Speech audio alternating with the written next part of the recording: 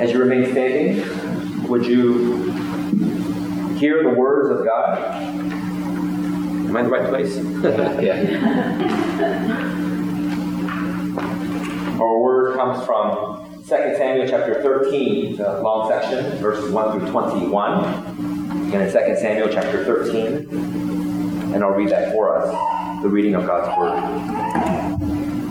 Now Absalom, David's son, had a beautiful sister, whose name was Tamar, and after a time, Amnon, David's son, loved her. And Amnon was so tormented that he made himself ill because of his sister Tamar, for she was a virgin. And it seemed impossible to Amnon to do anything to her, but Amnon had a friend whose name was Jonadab, the son of Shemiah, David's brother. And Jonadab was a very crafty man. He said to him, O son of the king, why are you so haggard morning after morning? Will you not tell me? Amnon said to him, I love Tamar, my brother Absalom's sister.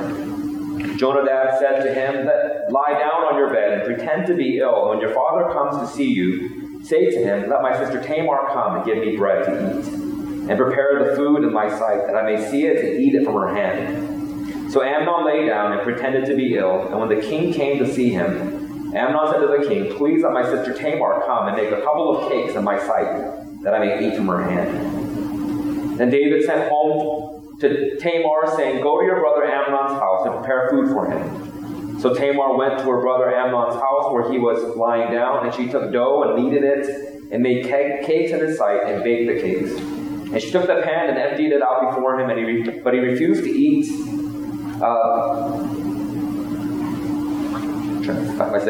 Refused to eat. And then Amnon said, send out everyone from me. So everyone went out from him. Then Amnon said to Tamar, bring the food into the chamber, that I may eat from your hand. And Tamar took the cakes she had made and brought them into the chamber to Amnon her brother.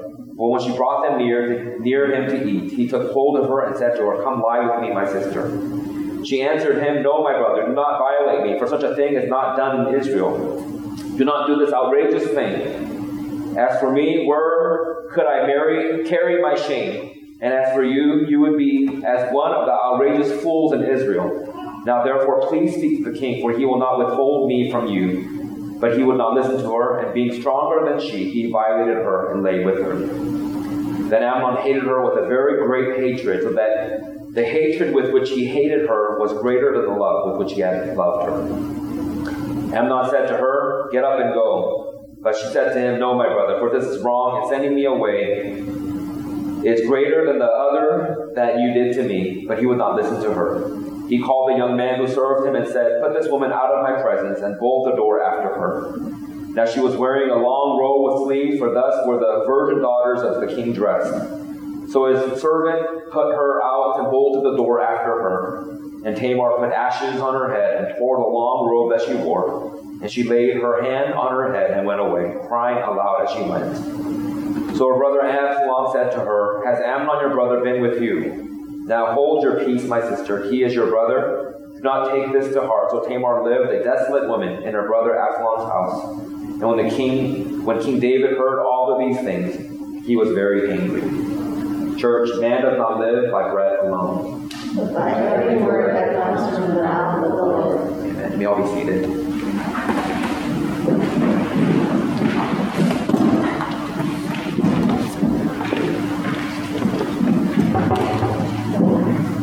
I almost entitled our sermon this morning, Why in the World We Have Stories Like This in the Bible. Too long a title. But why these sorts of stories in Scripture? There's a lot happening in this chapter. All sorts of interesting characters come out of the woodwork. Names you may or may not recognize. Now, these are not your playful children's Bible story characters who we all love and admire and remember. These stories are dark and grim. These certainly don't sound like stories you find in the Bible, not our Bible. But in this story, as you read through it, you may recognize one familiar name, David. He was a man whom God called a man after my own heart. You may remember the story of David slaying the Philistine, the giants, with a sling and a stone. You may remember that he was the most beloved king in Israel. He followed after Saul, who was a man who was not after God's own heart, and yet God replaced Saul with this man David. David, in his reign as king, experienced victories in battle. He conquered nations and established the kingdom of Israel and extended the borders and the kingdom of this particular nation. But you and I both know that David's reign was fraught with peril. He committed the double sin of adultery and murder of Bathsheba and Uriah, her husband, the Hittite. And every story that you read from this point on is an unraveling of his life, an unraveling of his family, an unraveling of his rule as king over Israel. And so when we come to a chapter like this, again I ask, why in the world do we have stories like this in the Bible? After David sinned with Bathsheba and the murder of her husband, Nathan the prophet confronts the king and pronounces judgment on the house of David. In 2 Samuel chapter 12, one chapter previous to the one we're looking at this morning, Samuel the prophet writes these words, "Now therefore the sword shall never depart from your house, because you have despised me, and have taken the wife of Uriah the Hittite to be your wife. Thus says the Lord, behold, I will raise up evil against you out of your own house, and I will take your wives before your eyes and give them to your neighbor, and he shall lie with your wife in the sight of the sun. For what you did in secret, what you did secretly, I will do this thing before all of Israel and before the sun." Chapter 12 is this unraveling. The seeds of dysfunction starting to take root in the life of King David and the king's palace. Although David genuinely repented, and you know this, we find that beautiful hymn in Psalm 51 where David confesses his sin and repents before God. And we know that the Lord restores him to complete favor, but we know that the palace will never be the same again. The sins he committed took an awful toll. What was once a fairy tale, a story told of a young shepherd who takes on a giant and becomes king, quickly turns to drama and tragedy and evil in his own home. If you ever get a chance to, and I would ask if you go home, actually Google the family tree of David and see what you find. The family tree of David, and again, there's all these wives and concubines. Again, this particular one that I saw has something like 1, 2, 3, 4, 5, 6, 7, 8, 9, 10 different wives or concubines that David had. And of the 9 or 10 different wives and concubines, there are children and grandchildren who come from that. And again, this family tree that I'm looking at may be missing a few names. It's more convoluted than what you think, but it's a horrific mess. The tree fails to show you what they do and what they did, but these are characters that we find in this family tree of David. And these unnamed wives and concubines. What a mess. And I must admit that this part of David's character has always disturbed me and puzzled me. He was a man after God's own heart. A valiant warrior who learned to trust God for everything. He was so tender. What a beautiful poet he was. And a worshiper of God. And yet, this dysfunctional mess. Let me pause right there and say, my friends, the Bible never flatters its heroes. Even the best of them are corrupt and have some flaw, and oftentimes too many to count. And certainly David is no exception. He is not your fairy tale prince, the handsome young warrior who sweeps the beautiful princess off her feet. In fact, he's a polygamist. He's swept quite a few off of their feet. And these details, the ones you like to leave in a closet or under a rug are intentionally placed there for us to see. The Bible displays, again, these seemingly heroes and heroines in all their glory, warts and scabs and imperfections, all of it without pretense or have it all together facade. My friend, this is strange, but this is the Bible that we read. These are the stories that are there. And for some crazy reason, these stories are there in our, again, what we call holy scriptures. As we look at 2 Samuel, there seems to be a real spotlight, a heavy focus on certain characters. And again, these are the children of David. The writer goes to great lengths to graphically depict the cast and their actions, starting from chapter 13, and we might be tempted to think the stories are lessons about them. But you and I both know that the Bible's stress, after all, is not on them so much as it is about Him. Whenever we come to a difficult passage like this, and again, I think any passage counts, well, we have to ask these questions when we look at texts like this with these questions that help us put things into perspective. And it's really, what are these things? What are these stories? Or what about this action or these failures say about the heart of God? And I would also ask and preface that with a second question. What do these things point us? How do these stories point us to the heart of Christ? Now, again, these are tangential characters. There's tangential characters like nephews and counselors and commanders. And for lack of time, we won't go into that part of this story. There's not enough time to cover the story right, to get the context straight, and I would ask you to read it when you have time. But throughout 2 Samuel, we're introduced to the family. We meet Amnon. Again, these are the main characters. You see Amnon and Absalom.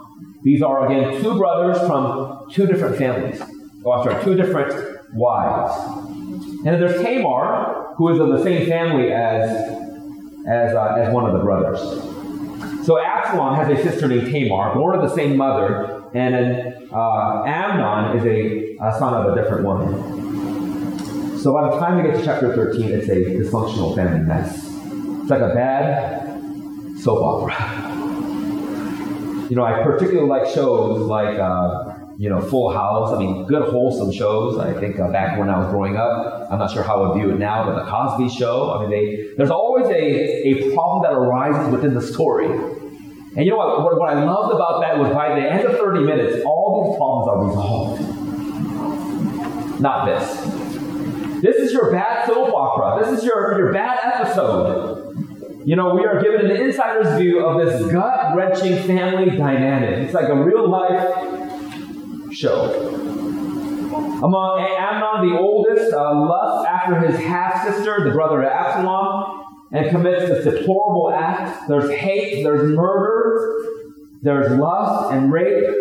Absalom's name means a father of peace. However, Absalom is enraged and assaults, and at the assault of his sister, plans for cold-blooded revenge.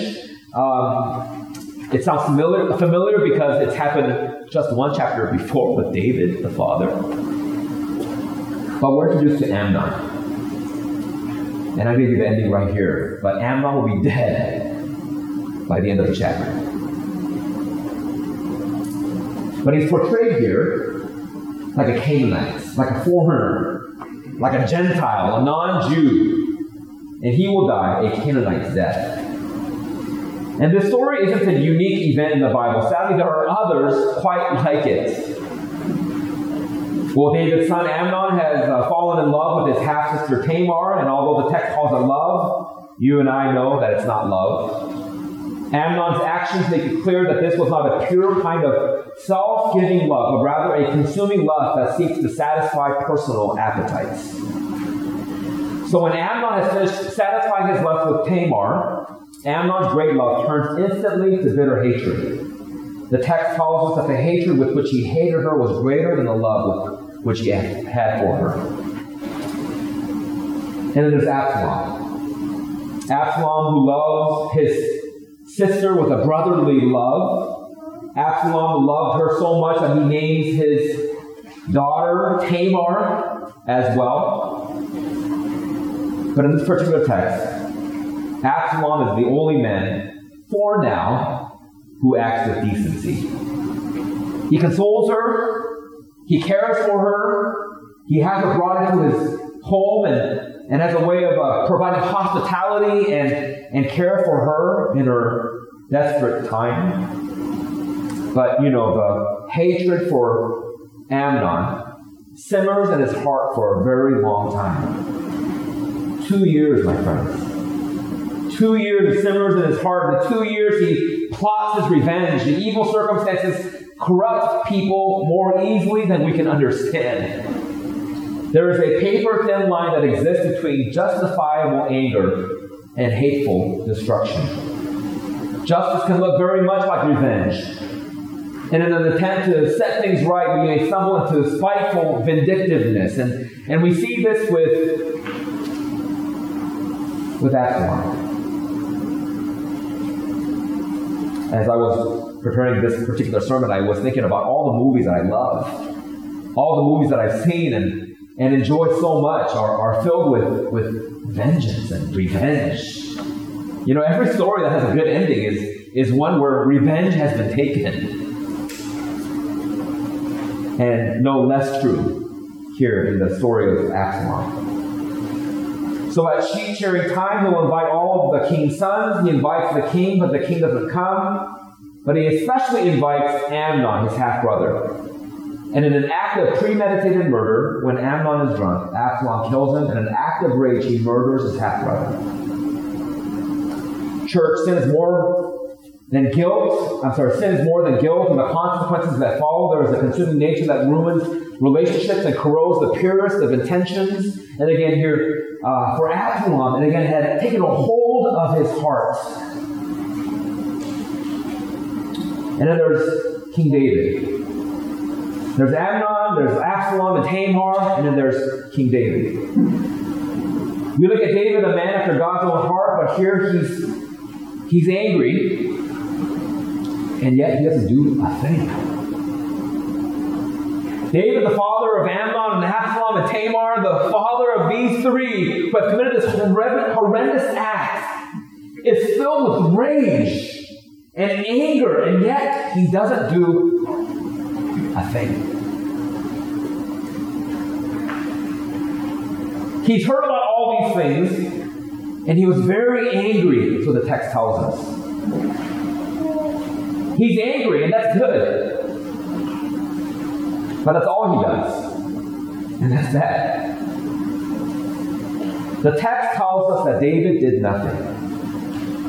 David was very angry. But that's it. That's all. According to the law, which David knew very well, whoever violated his sister was to be vomited out of the community. That was the law of the land where David was king. He was to enforce the law of God. David should have put him out of the house, out of Jerusalem, out of the land of Israel, thereby making a bold statement to the community that his son's actions had caused him to be an abomination. There was no excuse for such a violent crime. David got very angry, but yet he did nothing. David had heard how Amnon had used him, how he weaseled him for permission for Tamar to come to his house. He heard how Amnon had abused Tamar, how he had disposed of her, how how she was a destroyed woman existing in Absalom's house. David heard all about all these things, and yet he was very angry. David was irate. He was so furious that he could scarcely contain his rage. And unfortunately, that's all he did. But my friends, before we get carried away, too quick to judge what David doesn't do, the passivity of David to remain silent, I would ask you this question. What would you do if you were the parents? What if you were the parents? In this case, the arbiter, the judge between the perpetrator, Amnon, and the victim, Tamar. His own son and his own daughter. How do you decide who to console? Yes, Tamar is the obvious choice, but Amnon also requires the counsel and care of his father. David is caught between a rock and a hard place, and perhaps the reason why he remains silent. How do you punish and bring to justice a son?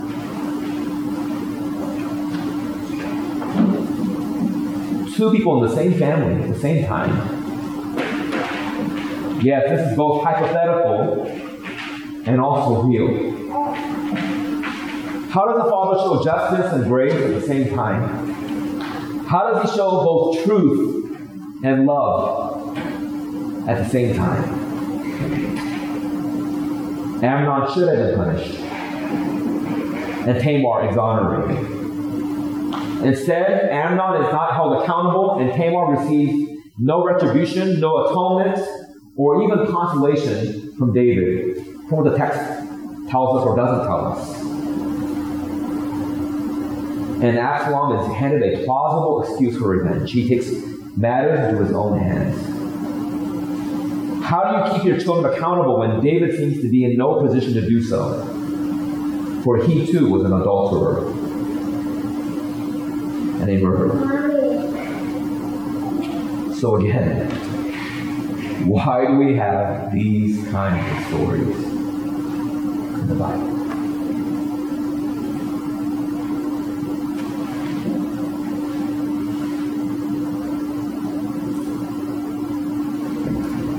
There are dear Christian men and godly women, yes, who have been violated, and this story is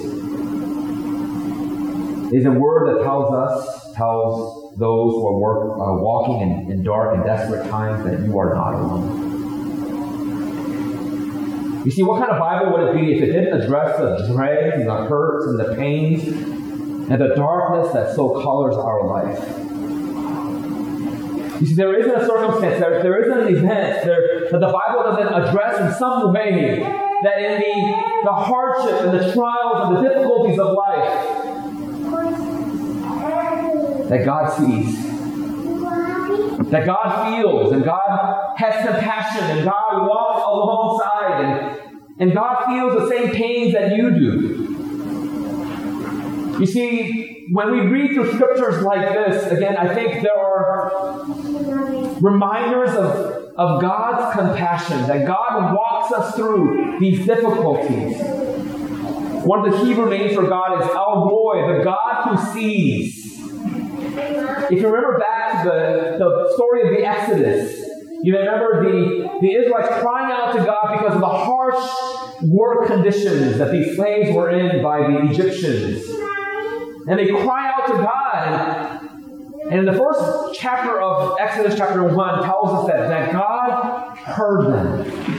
That God sees them. That we have a God who sees. That one of the characteristics of God is that He is omnipresent. That He is everywhere at all times. That there's not a place we can go that we escape the presence of God. That He is there. Whether we acknowledge Him or not, He is there. From the moment we rise to the time we go to sleep at night, He is always with us. Even when we fall asleep, the eternal God, who does not sleep or slumber, watches over us.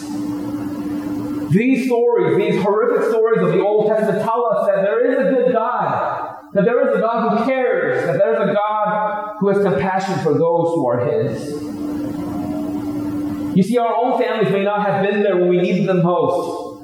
Our friends may have treated us poorly. We feel abandoned and alone. And if that's the case, I have good news for you. God sees your troubles. He knows what you're going through. And He sees you. And He hears you. When we ask the questions, God, where are you in my suffering? God, have you forgotten about me? Or how will I ever get through this? God knew. And God wants us to know that He is there.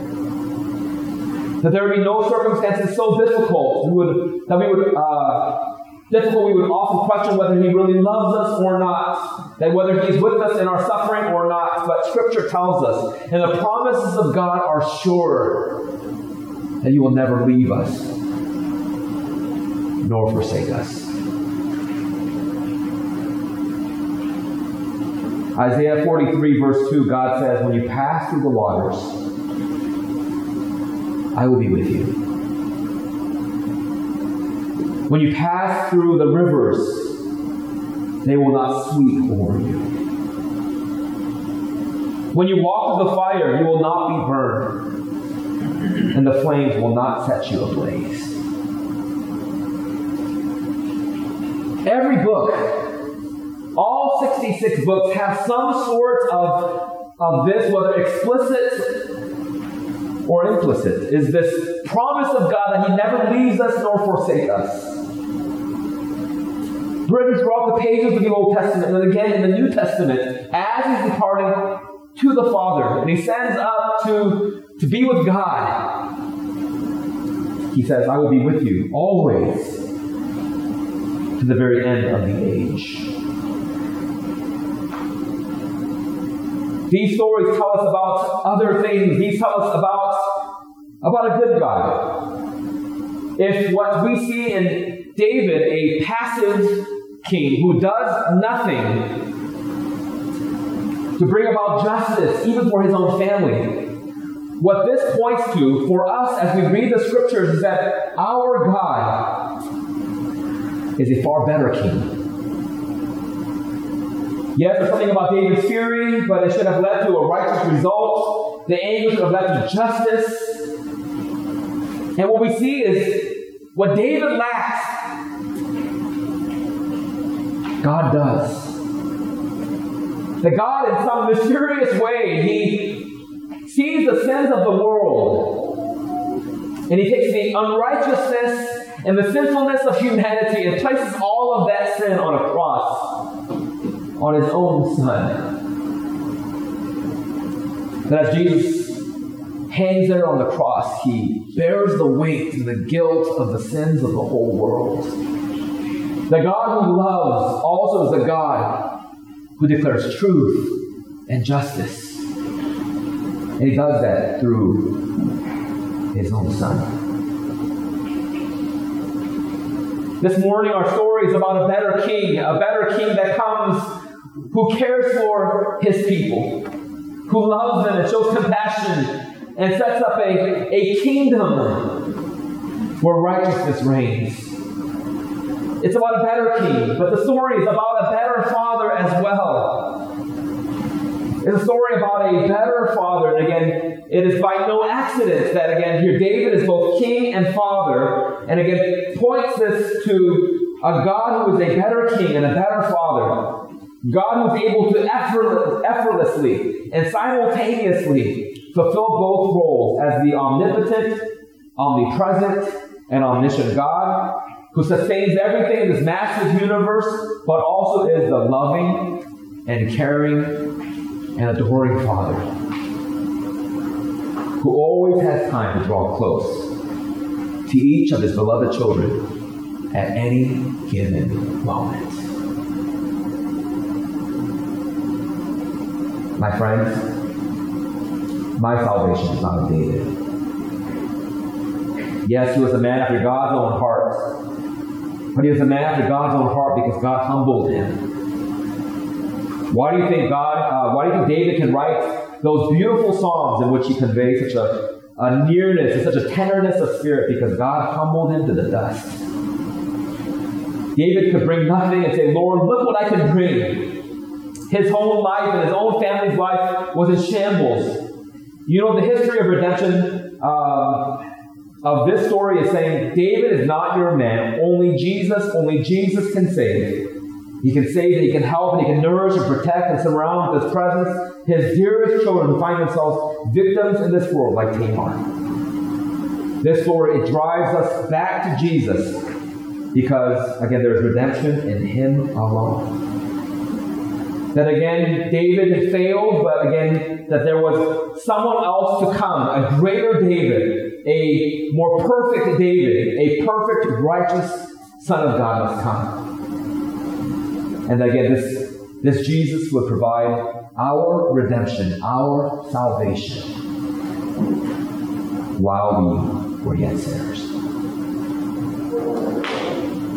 As dark as this story is, and we wonder why there are stories like this in Scripture, the Bible story, the gospel message, that there is a faithful God who cares about you and me. Let's come to the Lord together as we bring our troubles before Him, as we lay aside our sin before the cross. May we find our hope and redemption through Christ and Christ alone.